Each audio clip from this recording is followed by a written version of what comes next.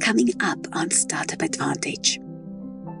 Taking imperfect action, taking tinier actions rather than big indigestible goals. It's actually reverse engineering those goals and making things smaller and chunked down, which is going to be a lot more motivating to achieve. Even though not every imperfect action worked out to a success or to the right thing, what it has always done for me is it has provided a lot more clarity. Welcome to Startup Advantage, where first-time entrepreneurs gain encouraging insights on the strategies, habits, and mindsets of successful entrepreneurs. You'll hear conversations on how to be more efficient, live smarter, and increase your resilience to give you an advantage in the early stages of starting and building your business. Even people we think are overnight successes, there's usually a story there. It usually took a decade or who knows how long, that we don't know all the years and hours and late nights and different business models they tried. And it's about having the guts to actually do it. All the planning in the world doesn't solve for not taking action. So once you have that clarity and you can get dialed in on that day-to-day progress, that's where the magic can happen. You want to position yourself as a trusted solution partner for your customer base so that when they need something that you're in the arena of providing, you're who they think of. I'm your host, Tanya Derader, a former broadcast journalist turned entrepreneurship coach. We'll also explore the role of relationships and how to approach entrepreneurship collaboratively as a team sport.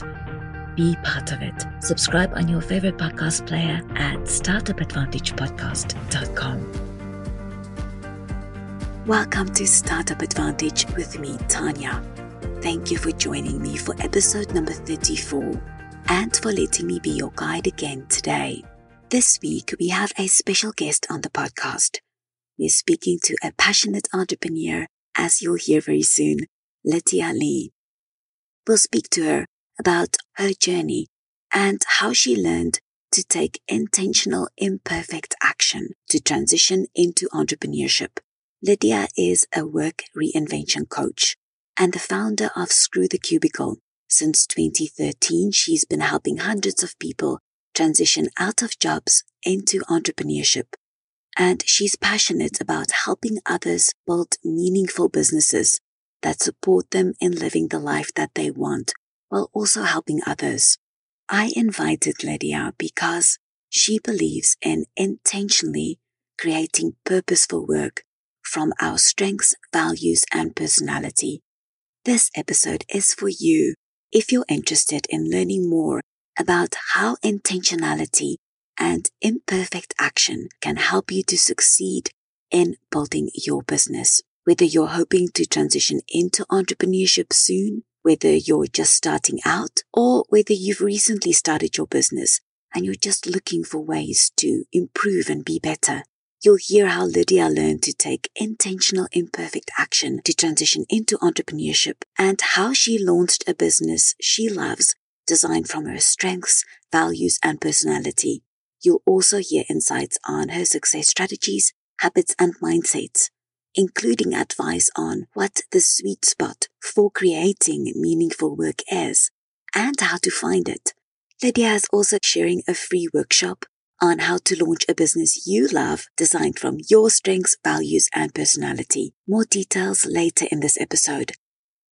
At the end of this episode, I want you to feel encouraged that just like Lydia, you can transition into entrepreneurship successfully and establish and grow your business if you're willing to take intentional, imperfect action. I hope that Lydia's story will leave you feeling inspired, especially if you're in need of motivation. Let's welcome her. Hi, Lydia. Welcome to Startup Advantage. I've been so looking forward to speaking with you. Thank you so much for sharing yourself with us today. Thank you, Tanya. I'm glad to be starting my morning with you.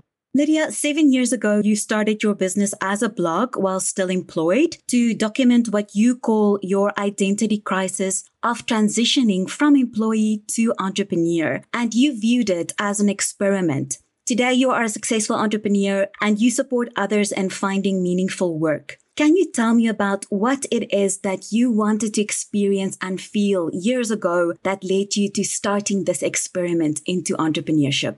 Tanya, my story started with a health scare. I wish I could have said that I had a Gandhi moment, I would have loved to live a bigger and better life, but actually, I experienced quite a debilitating burnout in my corporate career. I used to work in international education, something very similar to where you're at the moment in your industry. And I had a burnout that happened to me in the middle of a corporate work trip in Russia, in Moscow in winter in 2012, that sort of set the stage for me to make some big changes in my life. And I think when you experience a burnout where your physical body is telling you that things have gone a little bit misaligned, there's things that are not feeling good about the way that you're earning a living. And at that time, I wasn't quite sure, to be honest, what went wrong, because on paper, everything looked really successful for me. I was the youngest person in the organization that was about to be made partner in the company. I was a business development director and was in a great high position that I worked very hard for. It was a 6-figure job. I had just gotten my first mortgage for a house, all the things that you're meant to do as an adult, that checklist. But I was overworking. I was working about 60 hours a week. I spent about 6 months out of the year on business trips abroad, which sounds really sexy as business trips, but you're very alone and you're obviously not with your family and friends and your loved ones. But a lot of it was also to do with, I think, my interpretation of what success felt like. And coming from an immigrant family, my family originally came from Malaysia. I immigrated to Canada when I was 9 years old. I was taught and sort of is in my mentality to sweat blood and tears to get to my success. That's what my parents did to make something of themselves in the Western world. So that was a moment of pause for me as I took some time off work to get therapy, to understand what caused the burnout. A huge part of that component was my unfulfillment that I was feeling about my work. Even though I was good at it, I was making great money with it, it wasn't something that felt right for, I think, what I really truly wanted to express in terms of who I was in the world. So through that journey, I decided that I think working for myself would give me the kind of autonomy and freedom that I was missing a lot in my life. Like when you think about earning money, a lot of the times I wasn't spending even that money I was making in a 6-figure job because I didn't have the time to spend it. The time that I had a burnout, I hadn't even taken a holiday for 2 years. I just kept getting paid out to pay off all my student loan debts and be a responsible adult, and wasn't even living my life the way that I had interpreted happiness being the definition of, right, for my life. So that was a big wake-up call for me, was that what's the point of earning a great living if I wasn't able to live the life that felt purposeful and fulfilling? So that was what I think instigated the first call to doing something different. And then, of course, taking the next steps on figuring out what that is, which my first business was actually a transition business. I remained in the international education industry and became a consultant, had my own boutique agency in the niche, and then started this blog called Screw the Cubicle that documented my identity crisis going from employee to entrepreneur. And a year later, started looking into coaching, looking at how I can support other people with career transitions and entrepreneurship. And 7 years later, this is my full-time gig now. I so appreciate how transparent you are and how brave you are to share the story. It's not an easy thing to speak about. At what point did you realize that you wanted to be an entrepreneur specifically instead of just changing jobs or changing industries? When I looked back at my experience in the corporate field, my resume looked like it was for 5 different people because I had multi-passionate interests. I was someone that was a good employee, actually, because I could morph into kind of different roles that they gave me all the time. I could adapt very well to different roles, but it was also very confusing being an employee because I never really knew what industry, what sort of area of my specialty I was in. If I looked at the track record of my employment stages in my resume, it always looked like every 2 years I needed to jump ship and do something different. And I used to be very ashamed about that. And I think sometimes people do feel that way when they have that kind of personality type. They need that variation of differences. Like they don't want to climb the corporate ladder and do the same thing over and over again in more advanced levels. They sometimes actually want autonomy of their creativity, autonomy over their time and how they work. And that's what I really found was missing for me is the idea of conforming myself to the MO of the company and not being able to do things that I felt were right or not being able to express my creative ideas, that just stifled me, I think, as a person creatively. And so once I actually understood that the environment I was in wasn't enhancing my abilities, it wasn't allowing me to grow, not just in my career skill set, but as a person, that was the biggest feeling of dissatisfaction for me. And I think entrepreneurship gives me a platform to evolve as I want to evolve as a human, and that permission to do so without needing to go through all the different corporate politics and hierarchy of roles felt just a lot more freeing for me. You often talk about that sweet spot for creating meaningful work. How did you discover your sweet spot for the work you love doing while having so many different interests? I think the sweet spot of meaningful work is constantly evolving because we evolve as humans all the time. What I did in the beginning of Screw the Cubicle and what was meaningful for me at that point in my life is different than what I share and talk about today because I've changed a lot. And hopefully I've changed a lot in the last 7 years as a human. In my own journey of figuring out what is the right business for me, what is that thing that's going to help me get up in the morning and feel motivated to show up for work that is beyond just a paycheck of clocking in and clocking out. That journey wasn't easy because, to be honest, Tanya, I looked far and wide for a professional to support me in that particular stage I was in. I even paid $500 at UBC to do a career assessment, one of their most famous career assessments. And I love UBC. It's a great university. There's lots of things that I did get out of that session. But what it gave me at the end was sort of a top 20 list of best careers for me. And the first one was ESL school teacher. I think there's some truth in that. I do love languages. I do love teaching. I do love different cultures.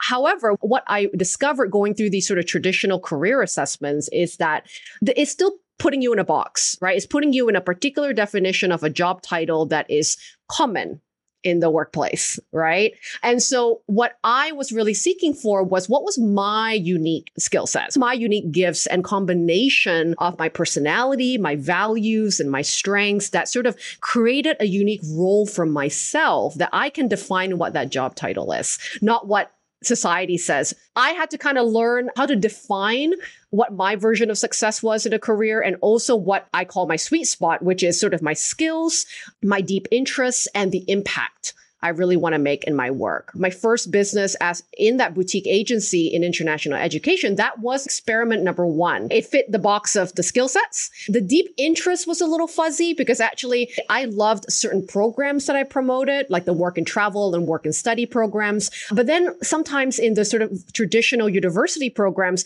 I wasn't completely sold myself on that this was the only pathway for successful people to take. And so I sort of went, is traditional education my deep interest really? Or is it something else that's other than that of a pathway that I'm choosing to represent? And then I also felt that the role I was playing in my first job didn't particularly make the type of impact that I really, really cared about. When I really went into Screw the Cubicle, that was when I started to really be able to define the way that I did my work and then support others in defining what that sweet spot is, because it is hard to identify from just looking at your resume. We have to also identify what is the next chapter of work with the experience that you've discovered about yourself, but also what is the impact you want to make with your work. And I think a lot of us want to be proud of the work that we're doing. Sometimes it's not always that valuable to just look in the past. It's also great to look for the future or in the future of what's that dent I want to make. So what, I've done a lot of work that I may or may not be aligned with anymore. Who am I today? What has the work that I've done brought me to realize that's important to me today? And what are potentially the sort of red thread that binds some of my best work experiences together? Because maybe there is a theme of how you help, how you support, how you create a difference in people's lives, that no matter whether or not you had different job titles, there might be some common things you did in those jobs, which is what I realized a lot as well in my resume. You have mentioned that very often when we want to make that transition into entrepreneurship, we undervalue our current network. How did you use your social equity at the time when you decided to transition into entrepreneurship? That's a great question. And I wish I embraced this a lot more myself in the beginning of time, instead of going out there to the wild west of the internet to try to prove myself in a particular niche. I think we all tend to forget that we have actually built social equity in the world with all the experiences that we've had in our corporate career, in the communities we belong to, in the associations like our places of worship, our meetup groups, even Facebook groups these days. We have actually what I call these low-hanging fruit communities. I find that it's an untapped network because we tend to want to go after things that we've never done before or been before, when actually we can utilize what we've already built over time as the first step to get advocates and collaborators, partners and clients for our work. Because I think with people who have known you for many years, people who have worked with you, maybe past colleagues, old bosses, old clients you worked with from a couple of jobs ago, these are people who have witnessed your strengths. They've seen you in action, being in your integrity, being good at your job, right? Being a people person, whatever your gifts are, they've seen it firsthand. So there's no need to convince these people you're awesome. You just need to actually go back and reconnect with these people to update them of what it is that you're currently doing with your work. If you're transitioning to be a consultant, or you're looking for a new role, or you're looking to get connected to a particular niche of an industry, we forget to update the people that care about us, even our friends and family. They barely know what we're doing behind the scenes because we're kind of built to think, we got to get it all perfect before we share it with other people because we're afraid of judgment. And we're afraid of rejection, perhaps, right? Like questions are being asked of why you're transitioning your career and so forth. But I think that people are actually willing to help us and support us, but we have to make that request. We have to start telling people and updating people our intention for where we want to take our career before we get it perfectly right, so that we start to welcome support from the get-go and not feel so isolated in our career change as well. Do you recommend that you should start connecting with your network as soon as you decide that you're going to take this leap into creating your own business? Or should you do it once you've launched? The launch word can be quite fuzzy for a lot of people, because how do you define a launch? Is it when you have a website? Is it when you have a sales page? I find these sort of launch activities can bog people down a bit sometimes from just taking action. And for a lot of people, whether it's business or a consultancy agency or a freelancing gig, ultimately what's most important is that you start to connect with people that best represent the ideal customers you're looking for, and also start to actually just start telling people you're open for hire. You know, you're looking for these sort of clients. These are the things that I know how to do. And so broadcasting that in however you network, whether it's LinkedIn or in your next meetup, or even sending a newsletter or an email to the people that are closest to you for an update. All those things are also launch activities, if you will. If you just sort of simplify it and go, launch means I'm just telling people I'm available for work, whether or not you're a business owner or a freelancer or a consultant.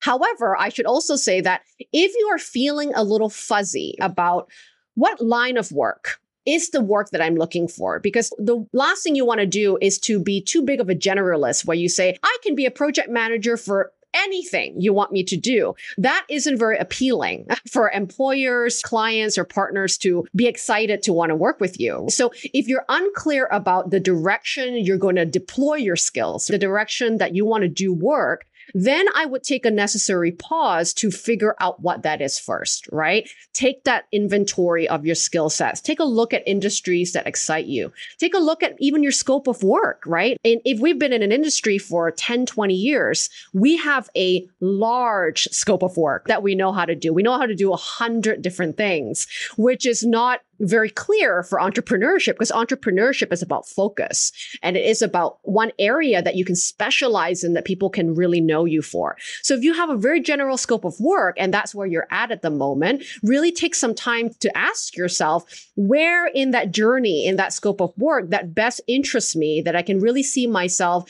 doing more work on, or upskilling myself with, or expanding my body of work into, that I can own that one section of this body of work, and choosing that as the area that you might specialize in. When you're a bit more clearer on that question, then when you start to tell people, here are the people I'm looking for, here are the kind of problems I solve, here are the kind of results I can help you get as a contractor, a consultant, or a business owner, then there's so much more clarity on how people can help you or connect you with clients, or potentially even hire you for those specific problems.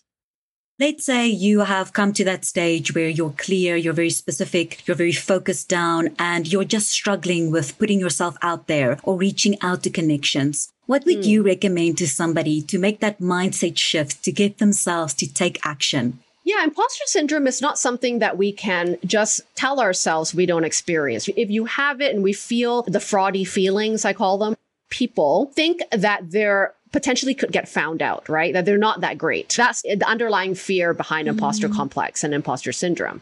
But here's the kind of interesting reframe. People who are real imposters, right? The people who are tricking people, manipulating people, doing things that they're not capable to do, by the way, do not ever feel imposter syndrome because it doesn't come with the personality of being an imposter, right? If you are consciously an imposter, if you know you're tricking people, you're not even going to think that because you're just going to put yourself out there. That's why we see all sort of hacky trickery marketing, all sorts of people that manipulate a lot in marketing out there. And they have kind of no shame in doing that for their businesses and their lives, right? But if you're feeling a sense of imposter, very likely you're not an imposter because you care. The reason why you even have those feelings is that you care a lot about the quality of your work, the fact that you do take care of people and that you can offer and contribute value. So reframe that as in, okay, I'm having these fraudy feelings, not because I'm a fraud, but because actually I care a lot about the work I put out there. Okay, so that's a very interesting mindset shift. Instead of stopping yourself from taking action, the next thought can be, well, how do I then contribute value? How do I then give value generously and authentically so that the imposter complex isn't as present? Because the imposter complex cannot be present if you are contributing value, because you'll see how it supports others, right? The imposter complex happens when you don't do anything. And you have this self-fulfilling prophecy by simply not doing anything and failing by default, as I call it, because you're not seeing feedback. You're not seeing how your support and help can actually change others' lives, right? One of the things that I always talk to my clients about as a way of battling imposter complex is just start taking tiny, imperfect actions. Doesn't have to be perfect. It could just be a nugget of something that you know how to share at the moment. And there are always knowledge and skills that we can share right now, right here. You don't have to market yourself as a guru. You don't have to market yourself as a know-it-all. You can just simply be generous about knowledge, tips, and insights that you currently have about an industry that you're looking to work in and give away that information very, very generously. And I can guarantee you, if you do that more consistently, you're going to feel less like a fraud because you're going to start to see the value of how you impact other people. You're going to get that feedback. Lydia, that seems like such an obvious truth now that you say it, but I actually never thought of it that way. I think that's going to help many people. We spoke about imposter syndrome, the fear around getting started, getting seen, and sometimes cultural norms and societal expectations play a role depending on what your background is. And I know that's something that you've had to work through. Do you have any advice for first-time entrepreneurs about how they can approach or connect with their family or loved ones in a way so that it will be easier for them to accept or adjust with them?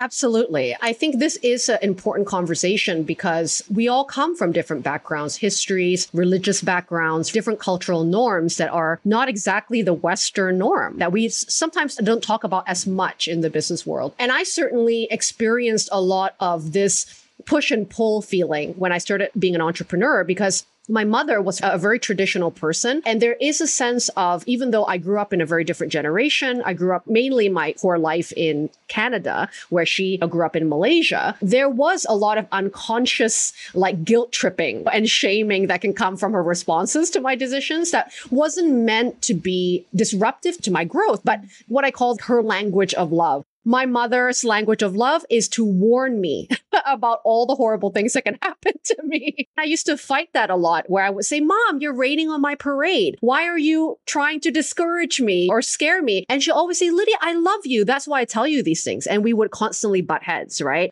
Until I realized, okay, wait a second. Whenever I told my mother that she didn't love me, it was the exact opposite of what she felt she was doing. So there's a really interesting thing of understanding how our parental figures and people we love at times show their love that may not be what we might require, but we could at least understand that that is their intention. And then we have less of a personal trigger, if you will, by the naysayers and people that quote unquote rain on our parade.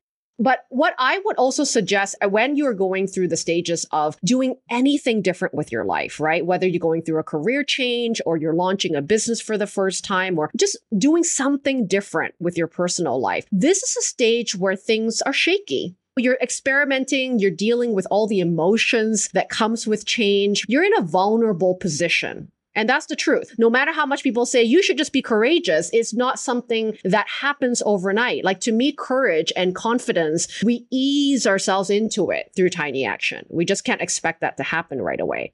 But what we can control to help our confidence is to heavily curate the people, the conversations, and the exposure of the right information that we need currently at where we're at. That's the one thing we can control. And one of those curations are the conversations and who you're having them with in your life at the moment. And so it's very natural for us to gravitate towards people closest to us, right? Our parents, our siblings, our best friends, our closest inner circle community to talk about our new life, to talk about what we're doing at the moment. And sometimes that feedback can actually not be the feedback you want, because when you start to do something unconventional, when you do something outside of the traditional trajectory, is that when you start sharing that with certain people, they will end up projecting and being triggered by also their own choices. So for example, when I left my 6-figure job, I left it during a time in Canada where there was an economic crisis, where my friends were being laid off and not being able to find jobs. And here I was giving up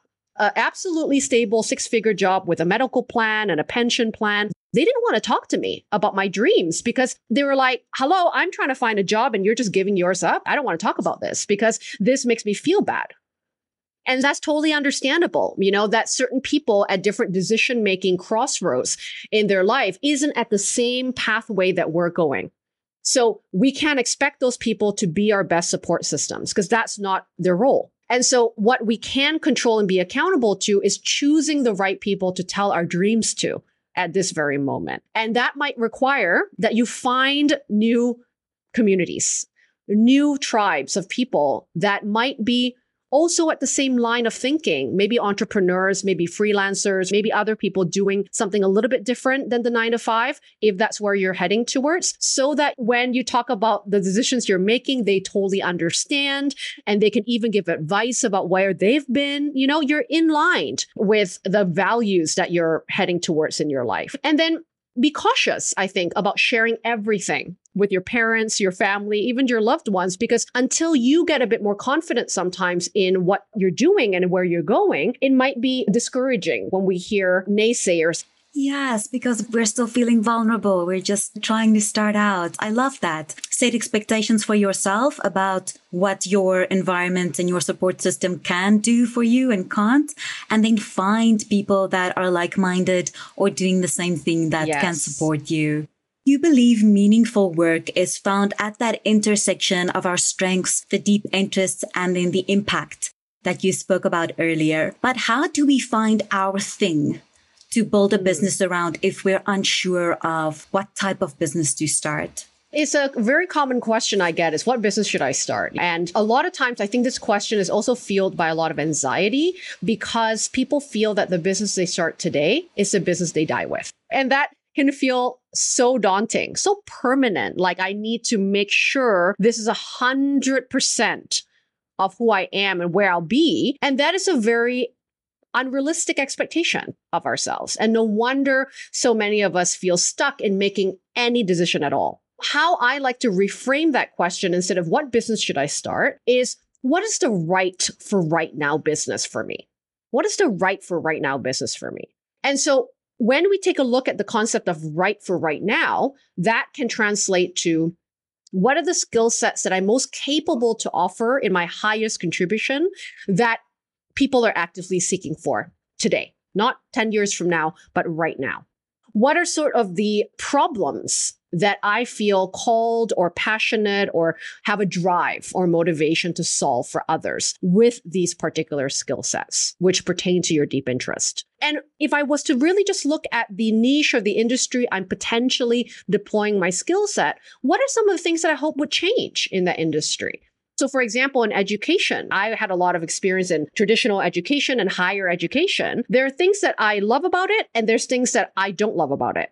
I used to think to myself when I was promoting these high school programs, university transferable programs in my agency back in the day, I just wish that we could give kids more human experiences, teach them how to think for themselves, teach them emotional intelligence, teach them how to manage money, teach them how to deal with failure, all the human behavior that I wish I got to do in high school rather than home economics, how to do claymation. Great fun stuff, but I just wish I had more training on how to deal with life. That is an impact I could make if I remained in the education sector, right? I could have chosen, for example, to partner up with certain unconventional schools and education institutions that promote that way of learning, right? That sort of life skill learning for young adults so that they could be equipped to handle all the different things in life and build resilience for real life stuff. So that's an example of looking at the industry that you might have belonged to in the past and going, what can change? What am I hoping to improve? And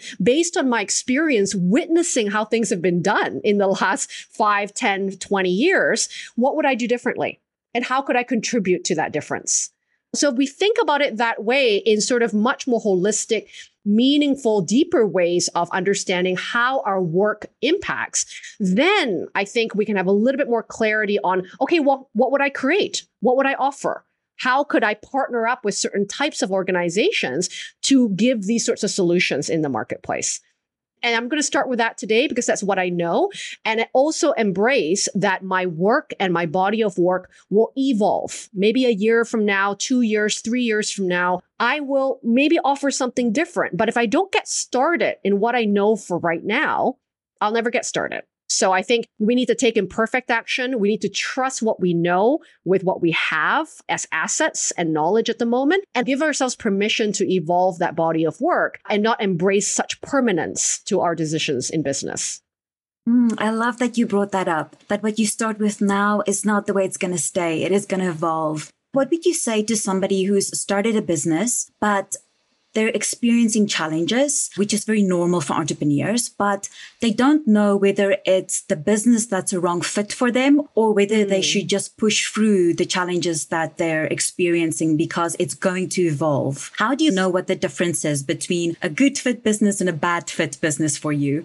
I definitely had to grapple with these questions when I had a massive burnout in year 3 of my business, which was ironically the highest, most successful revenue year of my business at the time. Best success, biggest burnout. How interesting. I too had to take a pause and go, what happened? I'm supposed to be celebrating. And so I had to kind of go, well, what did go wrong? And that is a great place to start. What doesn't feel good? We have to trust our feelings. What doesn't feel good, even though on my spreadsheet and my financial forecast, all the numbers look good? What doesn't feel good? What am I experiencing in my business that I may not know why it doesn't feel good, but I can at least just pinpoint that's something that made me have some interesting feelings that didn't give me that satisfaction, fulfillment, or a feeling of being proud of the way that I'm doing my work, right? So that deep analysis can come from even just taking inventory of where are you spending your time and your energy in your business right now? When I took that stock for myself, what I found out was that was bringing me a lot of not nice feelings is that I felt that my business, because it grew so big, I was spending more of my energy being a marketer than I was being a coach. Somehow, all of a sudden, I spent so much time training myself on automation, training myself on the technology that's behind my business, rather than doing what it is that I was passionate about, which was coaching. And that was a key piece that was bringing me misery. And so that assessment was important because that helped me to go, well, how do I simplify marketing then? How do I not make marketing such a horrible task? How do I take a look at the way that I am spreading my vision of my business that is more aligned with the way that I want to coach and how I want to teach rather than waste my time learning Facebook ads or automation when it may not actually be helping my business at all. And also, I took a look at sort of my exhaustion, because at that moment of my success, I was about launching 5 to 6 different products a year.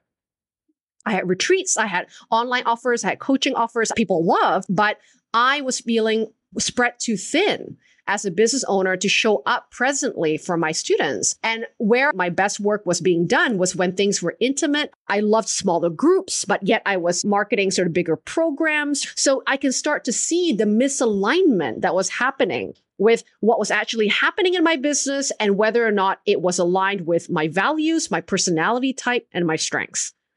And so taking that pause is necessary. So I think if anyone's experiencing that misalignment or that feeling of something's gone wrong, is to just actually stop working on the business for a week or so and just start taking that time to take stock of where your time and energy is being spent. What activities are you doing that isn't bringing you joy? And where have you sort of lost the plot? And then where did you end up going instead because of the pressure of business and success?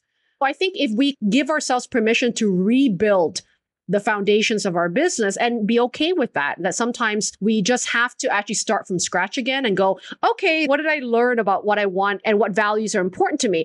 I think our business is almost a little bit like a relationship. It's a bit of a marriage. And so we have to kind of understand what's gone wrong. Is it that I've launched the wrong business, or are there some room for some changes and shifts, right? Where I don't have to break up with my business, but I need to do things a little bit differently so that I can show up more as myself or show up more in the way that I want to. Yes, thank you so much for sharing that. I love the example because it is a real relationship that you're having with your business. And as entrepreneurs, we love what we do. We want to make an impact. And so often we can trap ourselves in forgetting that we're doing too much. We're feeling like we need to do more. Yes. You've said that you believe we need to feel safe in order to create a business that is meaningful to us. How do you define the conditions of safety, and how can we create this safety for ourselves? That's a great question. I think safety is an important psychological piece for most humans. I think people that are listening to this are built like me, where we don't want to jump off a cliff and hope the parachute opens, right? Like just cross our fingers. And we need calculated risks. We can parent ourselves in taking the next steps without doing it in a way that jeopardizes our security. I do think that especially when you're working a full-time job and you're thinking about making a transition, this is usually the best time to start exploring and experimenting with particular versions of work that could be turned into a potential business. So instead of waiting until the right business idea comes to you, is actually while you're still working full time, you have a security of a paycheck. You don't worry so much about money at the moment. It's just give yourself a bit of time, whether it's once a week or a couple hours a week, to do some of those exploratory exercises or to start just pitching your services, if you're a freelancer or a consultant, to a few people that might be able to take you on for a short-term service. That's the best way to explore how you want to work, what kind of clients you're looking for, and just even get into the mode of working for yourself. A little taste of what that feels like goes a long way. So the side hustle approach, I think, is a really important and valuable experience without just throwing the baby out of the bathwater and just giving up every sense of security, because that's not helpful for us whenever we go into changing our lives. We need to feel safe in order to test different things out. The secondary thing is I'm a big believer in what I call the beta test stage. And a lot of people skip this. They go from being an employee to launching a business. And that can feel really daunting of going to that big step. And so one of the stages that I find a lot of people skip out on is what I call this like self-made internship, or a beta test stage, right? Like when in university, we didn't balk at all in internships. We were like, sure, I'll do an internship, because we understood the value of internships, which is to explore, where do I want to be in this industry I've just graduated from? Now, as adults, I feel that we've lost the art of internship, because we've been told that as adults, we're just supposed to know what we're supposed to do with our lives. And We don't know. We are sometimes as lost as we were when we were 21. And that's okay. I think we have to embrace that at different stages of our life. We will reach the next chapter every time. This is a non-negotiable probably for anybody that wants to live a meaningful life, is to expect that you will reach different stages of developmental tasks in your life. And then you'll have to discover, what is that next thing for me? And it's okay. And so as adults, we don't do that as often, which is giving ourselves time to have exploratory activities, to start something and not go through with it if we don't want to take on a project or start a project just for the intention to be playful, to explore, to be somewhat curious about a particular area we may or may not want to create work around. So a beta test internship stage could just as simple as possible look like, for example, if you're like, I've been really curious about copywriting. I've been really curious about writing for people. I think I'm a good storyteller, but I'm not sure if it is something people could value and buy. What I encourage a lot of my clients to do is go and find 3 people that maybe represent the business owner or the client you want to help, a coach, a business mentor, whoever, right, that you know, and give away that service. Write their about page, help them write their pitch deck, help them write their sales page, whatever is the interest you've got, and just be in the vicinity of that project that you're looking to charge for. And then see how you progress, see what comes for you as your process of how you write, how you extract stories from other people. Start to get feedback from your client of like, what is your special sauce? What are some of the things that you did in the process of writing that page for them that they felt was really valuable to them as well as your client? And that process is so much more valuable than trying to decide whether or not you're confident enough to launch a business. I want to ask you about something I saw in one of your newsletters. You said that aligned action is so much better than chaotic hustle action. Can you explain this to me a bit more? What does that aligned action look like versus the hustle action? The hustle action looks like what I did in the beginning of launching a business, is absorbing so much learning, so much information, and believing that I have to do all the things to be a successful business owner. Aligned action is still learning and you can still absorb information, but taking a pause and choosing which of these concepts, which of these strategies, which of these things that someone has told me about business is something that feels right for me to do. And so it's that pause that really makes the difference in the choice that we make rather than blindly following what a digital marketer out there have told you about being visible or about getting clients on the internet. Like your way might be more authentic. And so aligned action could also be really considering, again, a lot of what we talked about today, like your personality type, your values. How do you want to approach getting clients? Are you more of a partnership and a collaborator kind of an entrepreneur? How do you want to share the vision of your work? If you understand those details, then you're going to be more aligned in knowing what to offer, what clients are best suited for you, what scope of work is more of what you want to do than what you think you have to do to make more money. Yeah, I think many people miss that. Which strategy, habit, or mindset have you personally found to have helped you the most to achieve your success that you think others can learn from? I think one of the biggest strategies and habits that I've embraced a lot over the last few years that I wish I did more of in the beginning of my business is taking imperfect action, taking tinier actions rather than big indigestible goals. It's actually reverse engineering those goals and making things smaller and chunked down, which is going to be a lot more motivating to achieve. Imperfect action is what I've really discovered that when I do take them, even though not every imperfect action worked out to a success or to the right thing, what it has always done for me is it has provided a lot more clarity about what I wanted to do or what I didn't want to do by taking that imperfect action. Because that's the only way clarity is going to come, is if we take any kind of action to give ourselves a place to explore what that feels like. It's like kind of trying on a coat and just seeing if it fits. And if it doesn't fit, it's okay. Take off the coat and try a new one. You can always learn more about who you are and what you want. But if you didn't try on that coat, then you'll never know. And you'll always be stuck on perfectionism and always going to be stuck feeling like an imposter. And then the secondary thing is, as we take imperfect action, is to try to override that sort of monkey brain that tells us that everything is permanent and you're going to die if you get rejected and judged. And so what I find has been really helpful and give me the spaciousness to take imperfect action is allowing myself to do little experiments for a week or 30 days. And then knowing that I can go full-heartedly into that experiment and check in with myself at the end of 7 days or at the end of 30 days and see if I want to continue doing that thing, or do I want to pivot my choice? Did I learn something that I want to put to bed and do something else? Or did I learn something actually really surprising that encourages me to keep pursuing that thing I started? So having a sort of deadline or like a boundary of time, I think is really helpful so that it trains our sort of reptilian brain to not think everything we make is, if it failed, it would be detrimental to us, and thinking more short term, thinking more experimental boundaries of time, and that you can always change your mind if something doesn't work out. You're offering a free workshop that helps people learn how to launch a business designed from your strengths, your values, your personality. I did the free workshop and I strongly recommend it.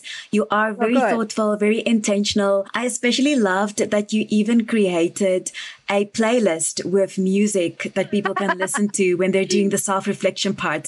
Yeah, this workshop is a deep dive with me, and you'll get to know a bit of the way that I coach my clients on how to turn a fuzzy idea of what I think I want to do for a business to a much more meaningful business plan. And so what I go through in that workshop is actually giving you a little bit of horse blinders to not be distracted by all the shiny things of what you think you have to do in a business to be successful, and get back to the foundations of what really makes a business successful, which is you being good at what you do, talking a lot about how to do market research, how to do these self-internship stages that we talked about today, and how to do that in a simple and uncomplicated way so that you can launch your business in a much more aligned and purposeful way than complicating it and not doing it at all. So that's what the workshop is about, is giving you that foundational building blocks of what makes a business right for you and what's going to make a business successful in the launch stage of a business. And then that brings us to the concepts a lot in the philosophies of what I teach in my program called 90-Day Launch, which is really a step-by-step roadmap on how I'm going to help you personally with mentorship and community and a framework on how to take your idea to income, where you are going to start to build things like knowing your niche, knowing what's the right for right now business for you, learning how to craft your offer with your unique value in mind. You're also going to learn how to beta test that offer with real human case studies. And I'm going to teach you a lot about the human focused way of launching a business so that you don't fall into the trickery hacks and the shiny things of marketing a business, and just keeping it real.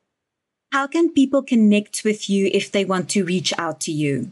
The first place that you can find everything that I offer for free and as helpful content for you as well is screwthecubicle.com. Right on my homepage, there's a big yellow Start Here button. There's a really great sort of Start Here page where you can choose your adventure, choose your journey of how you want to learn with me. And we always start off with something that is a gift from me to you. So I have other workshops called Reinvent Yourself. You're thinking about what should I do in the next chapter of life and work. That might be a great workshop to start in. If you're in the entrepreneurship pathway, the How to Launch Your Business You Love is a great one. And then I host a monthly YouTube show called Screw the Cubicle TV, where I do interviews with corporate escapees that have done unconventional ways to leave their careers. And you can also sign up for my newsletter right on my website as well. Thank you, Lydia. I'll be sure to include all those links in the show notes for this episode. You're very welcome. Thank you so much for having me. Thank you again so much, Lydia, for sharing about your success strategies, habits, and mindsets.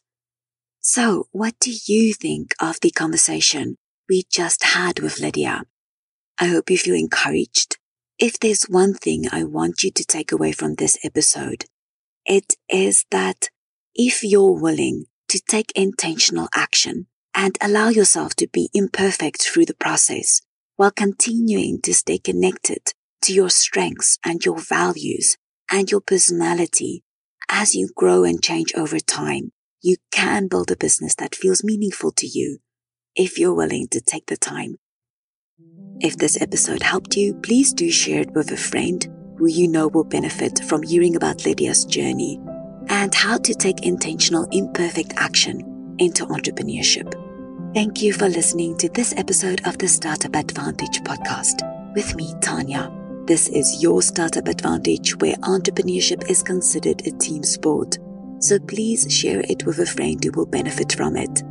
And if you want to support this podcast, please write a review in your favorite podcast player. Stay safe and have a great week.